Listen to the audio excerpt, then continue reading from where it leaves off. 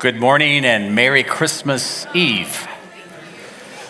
It's wonderful to have all of you here this morning. My name is Chris, and I am one of the elders, the pastor here at Covenant Life Church. We just want to welcome you if you're visiting with us, and also be praying for all those that are traveling who are a part of us. And it's a wonderful time to be with family and friends. It's just a blessing to have all of you here. How often do we experience something truly wondrous, but because it's become a routine to us, it sort of loses its wonder? We get so used to it, we're just not as filled with wonder and awe as we probably should be. I think it can happen in some of the most basic things that we have and almost take for granted these days. Like when I get on a plane to travel to Kenya, which is halfway around the world, 8,031 miles from Atlanta. I get to make that trip in less than 17 hours, traveling at 30,000 feet, while I get to watch all the movies I want to watch and get served as much food and beverage as I would like to have. Well, I used to. And I see that these days not as the wonder of it all, but I have to tolerate it. It's something I almost dread. You probably do too if you fly a lot. But if you fully consider the amazing feat it is to get in an airplane and fly, it's truly a wonder. It is remarkable. I mean, up to 120 years ago, no one had ever done it. But in 1903, the famous Wright brothers built a man-made contraption and flew it for 59 seconds. And then 66 years later, Neil Armstrong flew to the moon. And now, today, the International Space Station flies around the Earth at a speed of 17,000 miles per hour. That's 5 miles per second. And here is just a little bit of footage, time-lapse 4K footage from the International Space Station. Let's be full of wonder.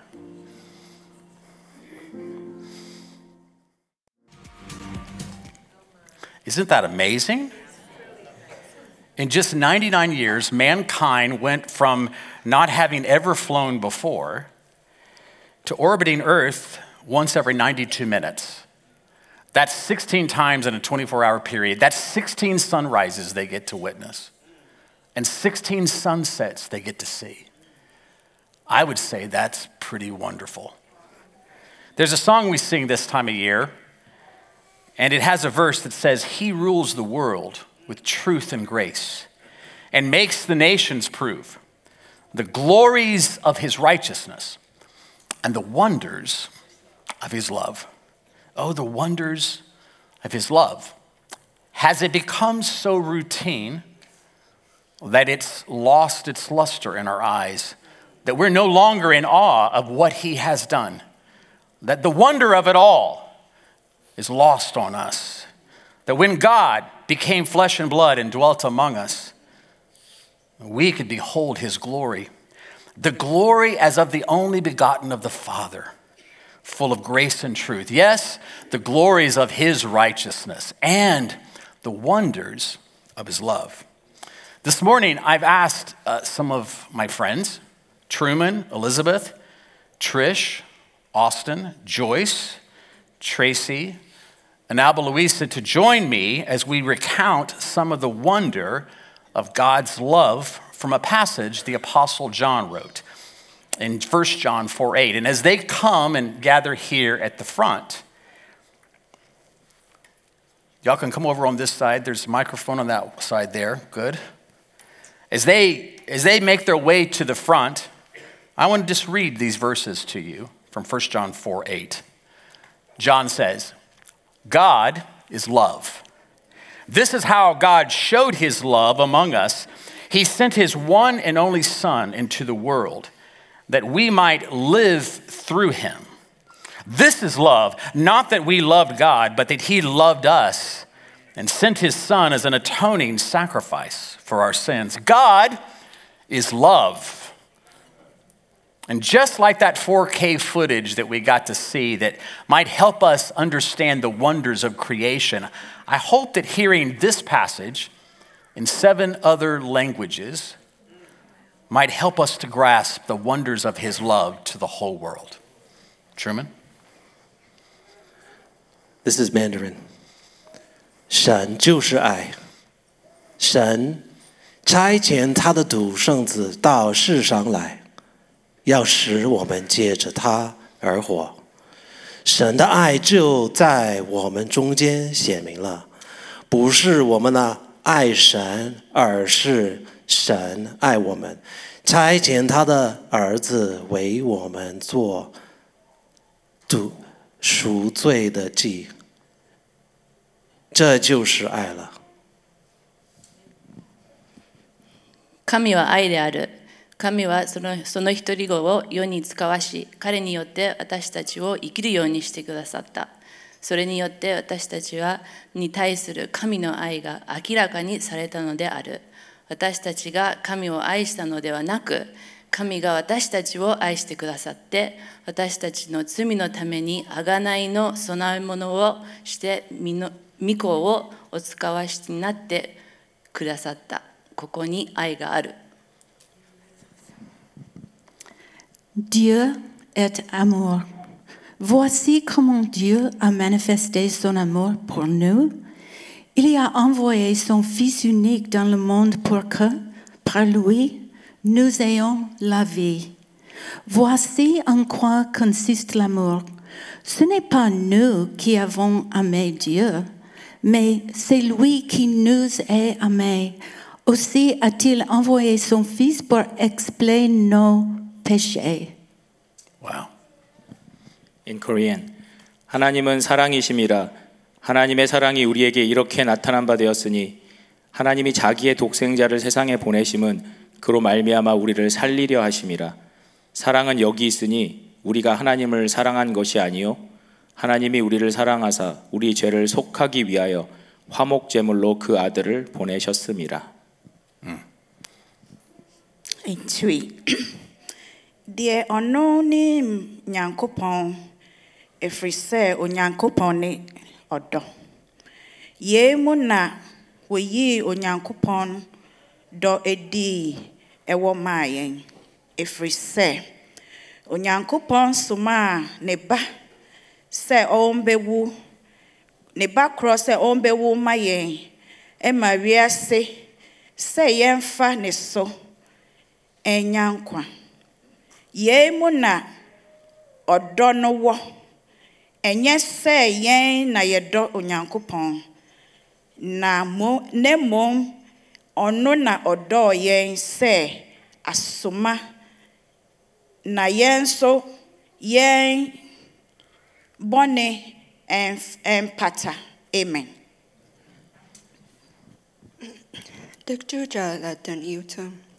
Đây là các Đức Chúa Trời biểu lộ tình yêu thương của Ngài qua vòng chúng ta. Đức Chúa Trời đã sai con một của Ngài đến thế gian để nói con ấy chúng ta được sống. Tình yêu thương ở trong điều này. Không phải chúng ta đã yêu thương kính Đức Chúa Trời, nhưng Ngài đã yêu thương chúng ta và sai con làm xin để hy sinh chuộc tội lỗi chúng ta. Porque Dios es amor.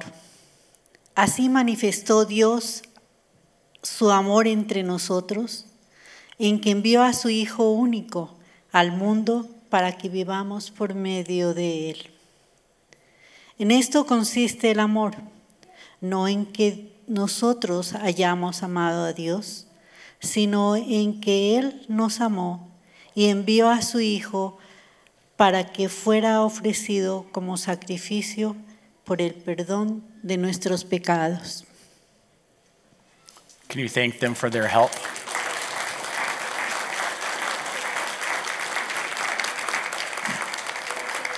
Chinese Japanese, French, Korean, Twi, a Ghanaian language, Brother Yao. Did you understand it? Vietnamese, Spanish. And had we not had a few that were out of town, we could have had 5 or 6 more languages this morning. The wonders of his love to us, to send these amazing believers in Jesus who have a heart not only for the American culture and people, but also for the nations of the world. God is love in any language, in every language. And we know God is love not simply because he said so, but because he did so. God sent his indescribable gift, his only son. And while his carnation was a step down for him, it was the possibility of a step up for us. Theologian Chad Bird writes, when the Son becomes one of us, this is not God slumming with humanity. It's not like a human becoming a bug or an eagle a flea. No, the incarnation is not so much God made small as it is humanity made big. The God who made man in his own image outdoes himself. He makes himself into his own image and thereby exalts all of us. Jesus becomes what we are, a woman's child, that he might make us what he is, a child of the Father. I want us just to look at this account of Jesus' birth in Luke chapter 2, verse 1. In those days, a decree went out from Caesar Augustus that all the world should be registered. And this was the first registration when Quirinius was governor of Syria. And all went to be registered, each to his own town. And Joseph also went up from Galilee, from the town of Nazareth, to Judea, to the city of David, which is called Bethlehem, because he was of the house and lineage of David, to be registered with Mary, his betrothed, who was with child.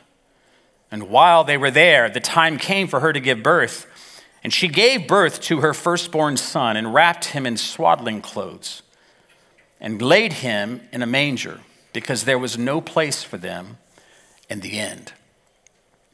You know, the story Cinderella starts with once upon a time. And that's a common way to start children's stories, fairy tales, fables. But this story in Luke starts with Caesar Augustus issuing a decree and Quirinius governing over Syria, and a Roman census forcing a very pregnant Mary to travel to Bethlehem with her betrothed Joseph, where she then gives birth and lies the child in a manger. As Tyler Staton said, it sounds more like a news report than a fable. This actually happened. And this is where it happened, and when it happened, and to whom it happened. Luke's account continues in verse 8. And in the same region, there were shepherds out in the field, keeping watch over their flock by night. And an angel of the Lord appeared to them, and the glory of the Lord shone around them, and they were filled with great fear. And the angel said to them, "Fear not, for behold, I bring you good news of great joy that will be for all the people. For unto you is born this day in the city of David a Savior, who is Christ the Lord. And this will be a sign for you. You will find a baby wrapped in swaddling cloths and lying in a manger." And suddenly there was with the angel a multitude of heavenly hosts, praising God and saying, "Glory to God in the highest, and on earth peace among those with whom he is pleased." And when the angels went away from them into heaven, the shepherds said to one another, "Let's go over to Bethlehem and see this thing that has happened, which the Lord has made known to us." And they went with haste and found Mary and Joseph and the baby lying in a manger. And when they saw it, they made known the saying that had been told them concerning this child. And all who heard it wondered at what the shepherds told them. But Mary treasured up all these things, pondering them in her heart.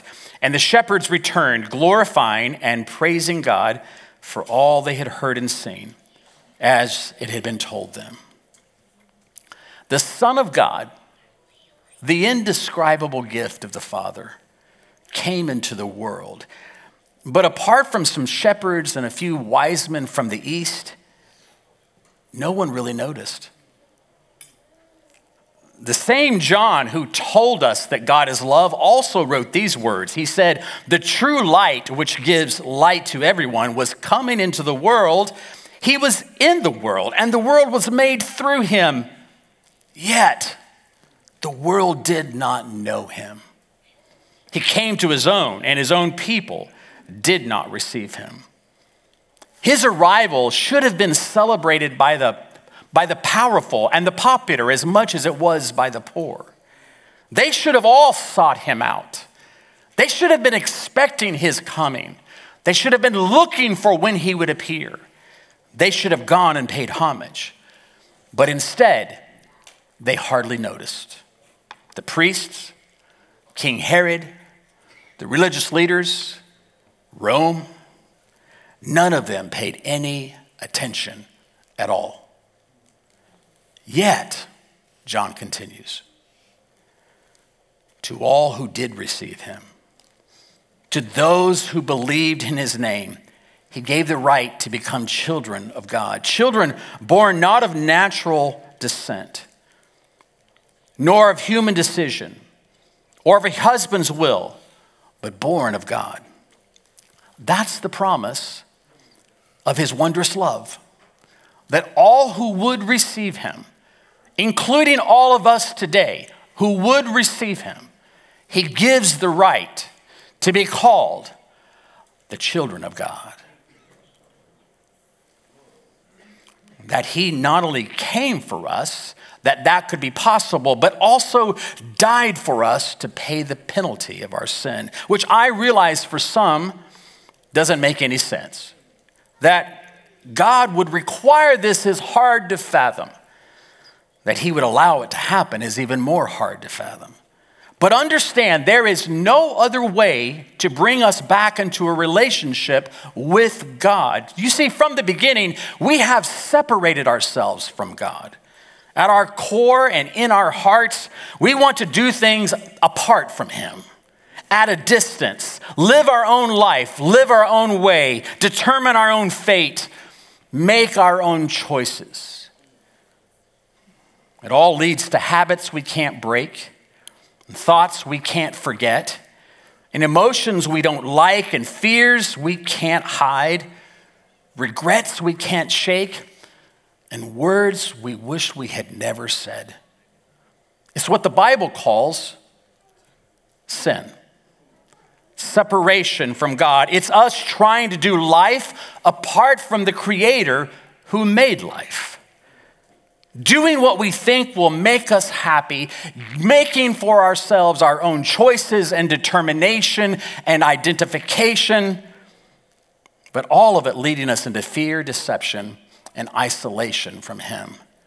And so, because we've rebelled against God, the only way a holy God can have a relationship with us, those he loves, those he created, is for him to make a way of atonement. In the Old Testament, it was a sacrificial system that he put into place, where on behalf of God's people, a priest would take a perfect lamb and shed its blood to atone or to cover the sin of the people. But that system was incomplete, and really it was only designed to point to Jesus, who is the Lamb of God who takes away the sin of the world.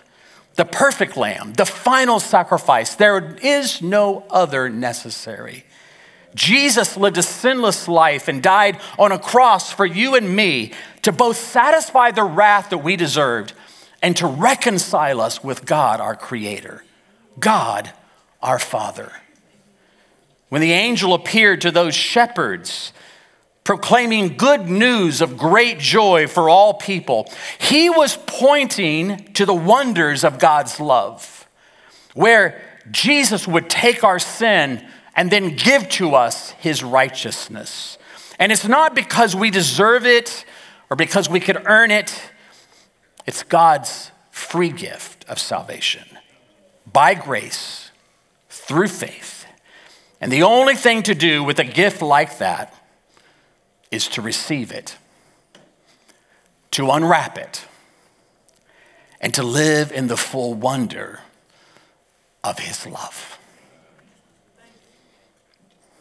It is my prayer for all of you sitting here today and watching that on this Christmas Eve, on this day before we celebrate and recognize the birth of Jesus, the indescribable gift, that God will open our eyes to see the glories of his righteousness and the wonders of his love.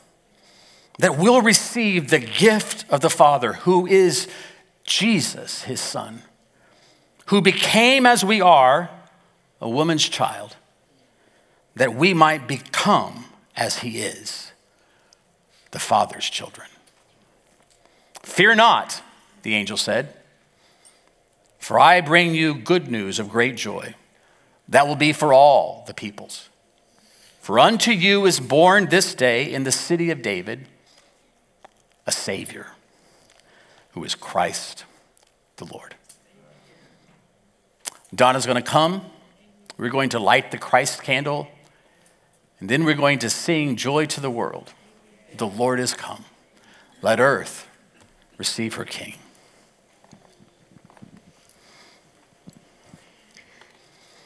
Out of the eternal love of God, he sent Christ to the world to give his life as a ransom for our sin.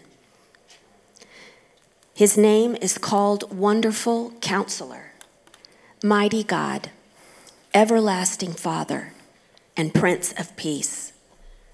The ever-increasing government is on his shoulder. He reigns in righteousness and rules with justice. The King, eternal, immortal, invisible, the only God, be honor and glory forever and ever. Amen. Would you stand with us? Let's pray. Let's pray.